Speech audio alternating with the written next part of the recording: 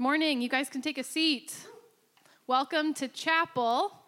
My name is Lauren Taylor. I'm a campus pastor here in campus ministry, and I have two announcements for you this morning. The first is that I see some of you, we want to encourage you to bring your backpacks in and just slide them under the seat in front of you so that we don't have to have people bringing their Moses parting the Red Sea staff out coming into chapel. And the second announcement, this week, on Tuesday, Wednesday, and Thursday at 7 o'clock, we have some really incredible speakers that are coming to campus. You're not going to want to miss this. Tonight at 7 o'clock, Tuesday, in the RTT, we have Dr. Mark Knoll coming. He's a leading scholar in American Christian history, and he's here right now with us. Thank you, Dr. Knoll, for being here. And then we also, on Wednesday and Thursday, Ruth Padilla DeBorst is going to be here. On Wednesday and Thursday, 7 o'clock in the RTT, the same room. And on Wednesday, she's going to be talking about creation care. And on Thursday, she's going to be talking about sort of theology from the two-thirds world perspective. She's an incredible theologian and speaker, so you're not going to want to miss her either. Great, so those are the announcements I have, and I want us to take a minute now to pray before we jump in, so let's pray. Great word of life, great light of the world. God, you are our stronghold when we feel weak. God, you are our leader when we feel lost.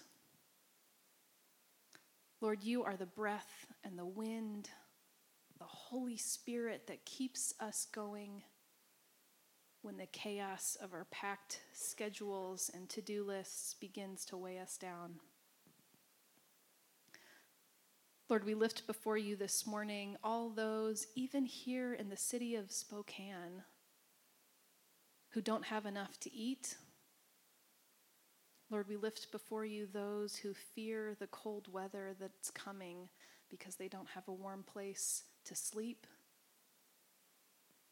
God, we lift before you those who are struggling to navigate a world that's burdened by sorrow for one reason or another. Lord, we bring these heavy hearts before you, and we ask that you would bring hope here and now. God, would you bring hope through us or for us or in spite of us? God, we ask this and we pray this because we believe, as the psalmist says, that we will see the goodness of the Lord in the land of the living. God, our hearts take courage as we wait for you. Lord, we pray right now for our time together. Would you open our eyes that we wouldn't just see, but that we would really look? Would you open our ears that we wouldn't just hear, but we would really listen so that we would be transformed by the power of your word? God, thanks for this time together. We pray this in Jesus' name. Amen. Thank you, Lauren. So good to be together. As you know, this semester in chapel, we are talking about how Jesus redefines righteousness for us in the Gospel of Matthew, the ways that he redefines what it means to be right with God and right with each other. And a couple weeks ago, we talked about how Jesus redefines the gospel, that it's bigger than we thought. It's bigger than our small little visions, but it's cosmic. It's everything being redeemed. Individuals, communal, the whole world, creation, all being made right with God. And last week, Lauren talked about how Jesus redefines community for us and about this community of people living on earth as it is in heaven, beginning in Jesus. And today we're going to talk about redefining the law. How does Jesus redefine the law? A topic that maybe like what do we think about that? What do we know about that? And it may bring up something that I experienced this weekend as we engage with this topic and this text today. It may kind of remind you of something I experienced this weekend. I got a little video of it here, so let's check it out. This is in my front lawn.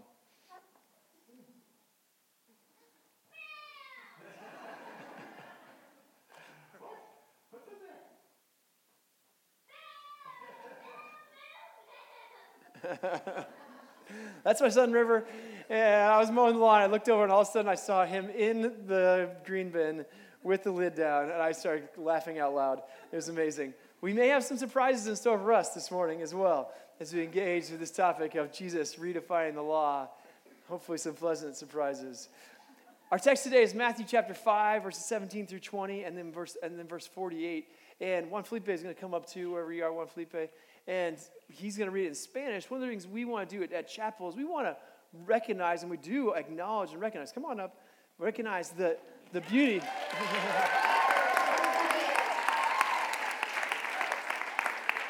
This one's for you. So don't worry, don't read quite yet.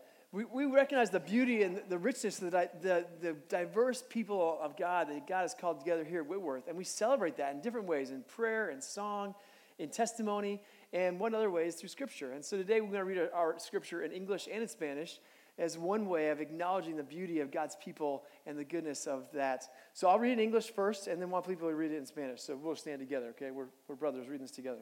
All right. I'll read English first. This is Matthew chapter 5. Do not think that I have come to abolish the law or the prophets. I have come not to abolish, but to fulfill. I'll read the whole thing. Oh, you do it. Yeah, do it. No piensen que he venido a anular la ley o los profetas. No he venido a anularlos, sino a darles cumplimiento. For truly I tell you, until heaven and earth pass away, not one letter, not one stroke of a letter will pass from the law until all is accomplished. Les aseguro que mientras exista el cielo y la tierra, ni una letra ni una tilde de la ley desaparecerán hasta que todo se haya cumplido. Therefore, whoever breaks one of the least of these commandments and teaches others to do the same will be called least in the kingdom of heaven. And whoever does them and teaches them will be called great in the kingdom of heaven. Todo el que infrinja uno de estos mandamientos, por pequeño que sea, y enseñe a otros a hacer lo mismo, será considerado el más pequeño en el reino de los cielos. Pero el que los practique y enseñe será considerado grande en el reino de los cielos. For I tell you, unless your righteousness exceeds that of the scribes and Pharisees, you will never enter the kingdom of heaven. Porque les digo a ustedes que no van a entrar en el reino de los cielos a menos que su justicia supere la de los fariseos y de los maestros de la ley. And verse 48, be perfect, therefore, as your heavenly Father is perfect. Por tanto, sean perfectos, así como su Padre Celestial es perfecto. Gracias, Juan Felipe.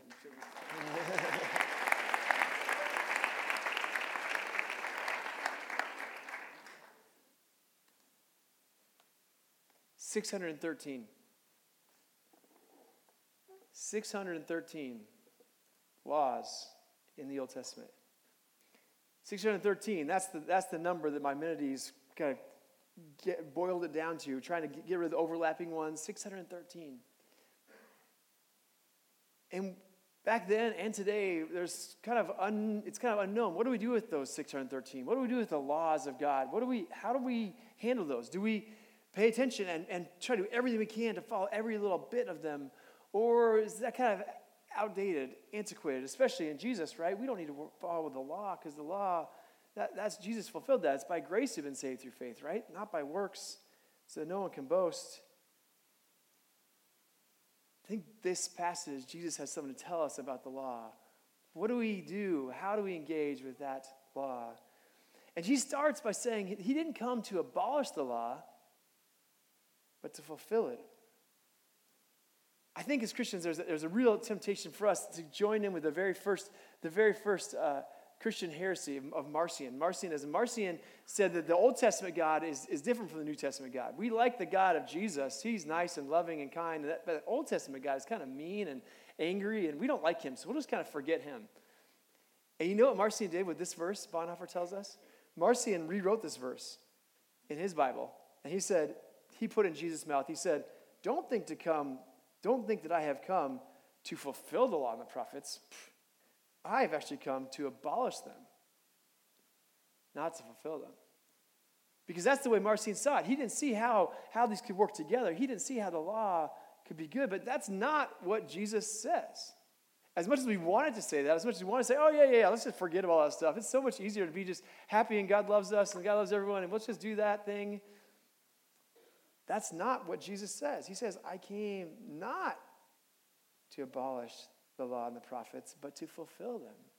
And then he goes on to say, actually, not one stroke of a letter, not any bit is going to pass away until heaven and earth, until this is accomplished. And if anyone breaks one of these laws, they're going to be least in the kingdom of heaven. But if they teach them and obey them, they'll be called the greatest. This law matters still somehow, Jesus tells us. Every command matters. See, what Jesus is doing here, he's taking us beyond the letters of the law to the heart of the law. He's starting, this is the first glimpse. The heart of the law is this. The law matters because it's God's gift to us. It's not meant to be this burden that God poured on the people of Israel to say, you better do some good things or else I'm going to be mad at you. That was Marcion's view, and that's why Marcion didn't like it. He thought God just gave them the law so he could punch them in the face when they missed it. That's not what God did. The law was a gift. The gift was this. God wanted to show the people, here's how I want you to live with each other. I want to show the world, actually, what I'm like. And I'm going to show through a certain people how you love each other, how you seek justice, how you have a different style of living with each other, how you're set apart and listen to me, including food laws and circumcision. You're my people, and I want the world to know that. I want you to live in a way that shows me to the world. That's what God was doing. His law was a gift to show them how to live rightly with him and others. And so the first thing Jesus shows us about the heart of the law is the law was meant to be a gift, not a curse. It was God's gift to them to live rightly with him and others. But then he goes on, the rest of chapter 5, we don't have time to read it today, but maybe read it later today. I would encourage you, maybe at lunch, break it out and talk it over with someone. The rest of chapter 5, Jesus takes the letter of the law and then shows us the heart. And the heart is actually more intense than the letter was. Here's the pattern. You're familiar, many are familiar, I'm sure. You have heard that it was said, but I say to you. You've heard that it was said, but I say to you. You've heard that it was said, do not be angry. You heard it said, do not murder, but I say, do not be angry. Don't even curse someone. Anyone who does that will be liable to judgment. You've heard that it was said, don't commit adultery. But I say to you, don't even look at someone lustfully. Do you see, he's reinterpreting, he's taking us to the heart. It's more than just not murdering. It's about finding reconciliation. It's more than just not committing adultery. It's about actually honoring the other with our sexuality and our desires. You've heard it said, it's okay to divorce your wife or your husband. But I say to you, something better than that God's designed. Sacrificial love. You've heard that it was said, make an oath, but don't swear falsely. But I say to you, just let your yes be yes. Have integrity with your words. You've heard that it was said, eye for an eye and tooth for a tooth. But I say to you, resist, but not violently. Prove your humanity through nonviolent resistance, by turning the other cheek, by going an extra mile when they say to give you one. And you've heard that it was said, love your neighbor and hate your enemy. But I say to you, love your enemy and pray for those who persecute you. Love those because God does. See, the law, as Jesus starts filling it out for us, it's more than just this list of things we can check off at the top layer. It goes deeper. He's showing us the heart that demands all of us, and is a lot harder but a lot more beautiful because it's actually a law of love that reflects who God is and God's love for us embodied. See, the law, it's like a map. God's given us this map showing us the way to go in life with him. And now Jesus is taking the map, and you know how in Google Maps you can zoom in crazy? You can see, you can see your toy car in your front lawn now, if you keep going in. It's that. Jesus is zooming in for us.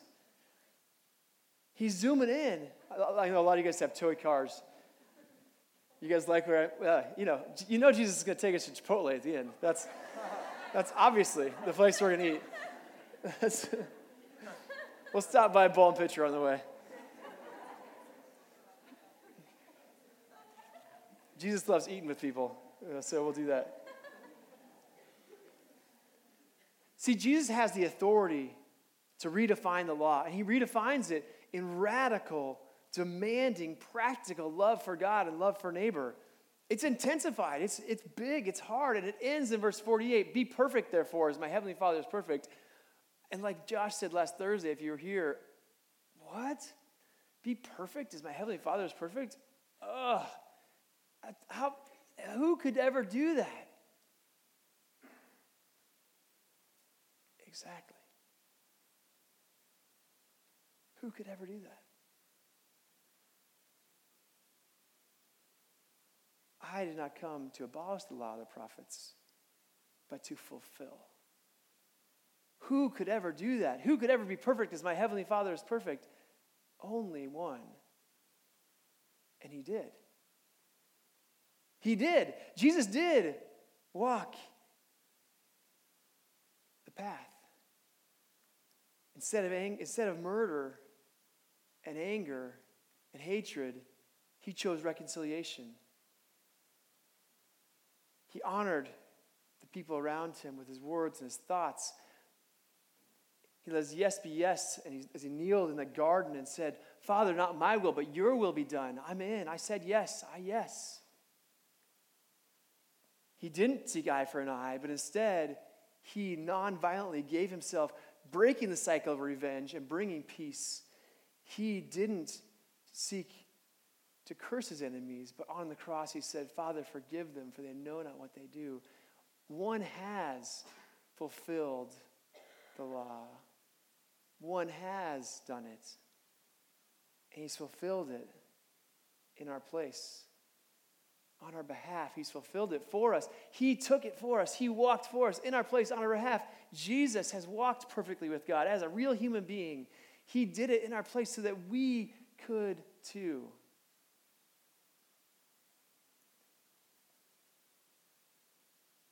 So here's where maybe the surprise comes. Maybe the surprise comes here. We might know that. Maybe some of us who've been around Christian land say, yes, that's the cross is amazing. Jesus died for us. His blood covers us. We were forgiven. We're made free. Yes. But Jesus doesn't leave us there. He doesn't leave us there. And Matthew doesn't allow us to leave it there. Because Jesus fulfills it for us. He walks the path for us. And he reaches out his hand to us. Come on, Andrew. He reaches out his hand to us. Solid. And says, come on. Come on. Come on with me. Come on with me. We got somewhere to go. We're going to Chipotle. All right? We got to get there. We got to get there. All right? He doesn't leave us there. He brings us in. That's what Jesus is doing. You see? Thanks, Andrew.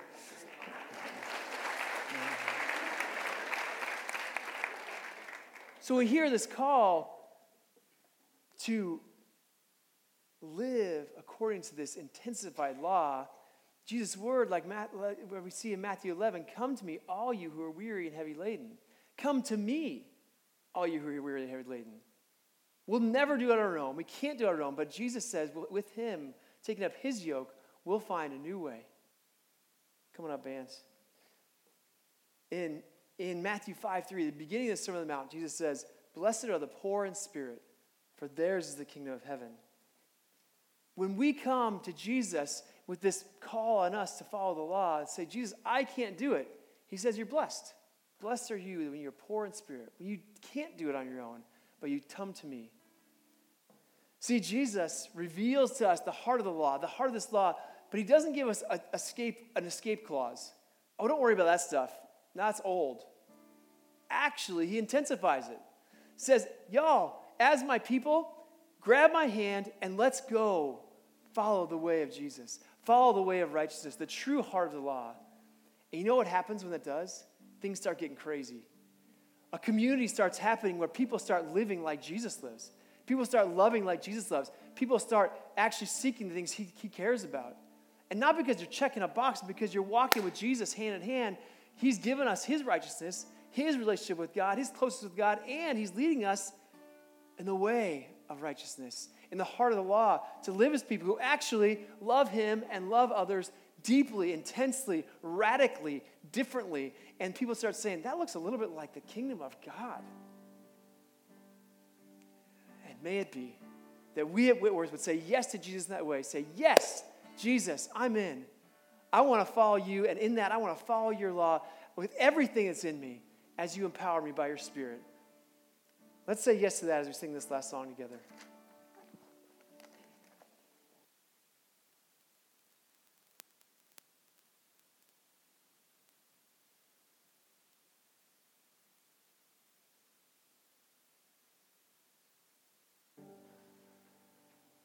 And so Whitworth, go from here, reaching out and accepting that gift in Jesus, that he has fulfilled all righteousness for us, and take his hand and let him lead us in the crazy path of God's radical love for him and radical love for others, empowered by the Spirit as we live in him and things get a little crazy as we live as his people. Go in peace.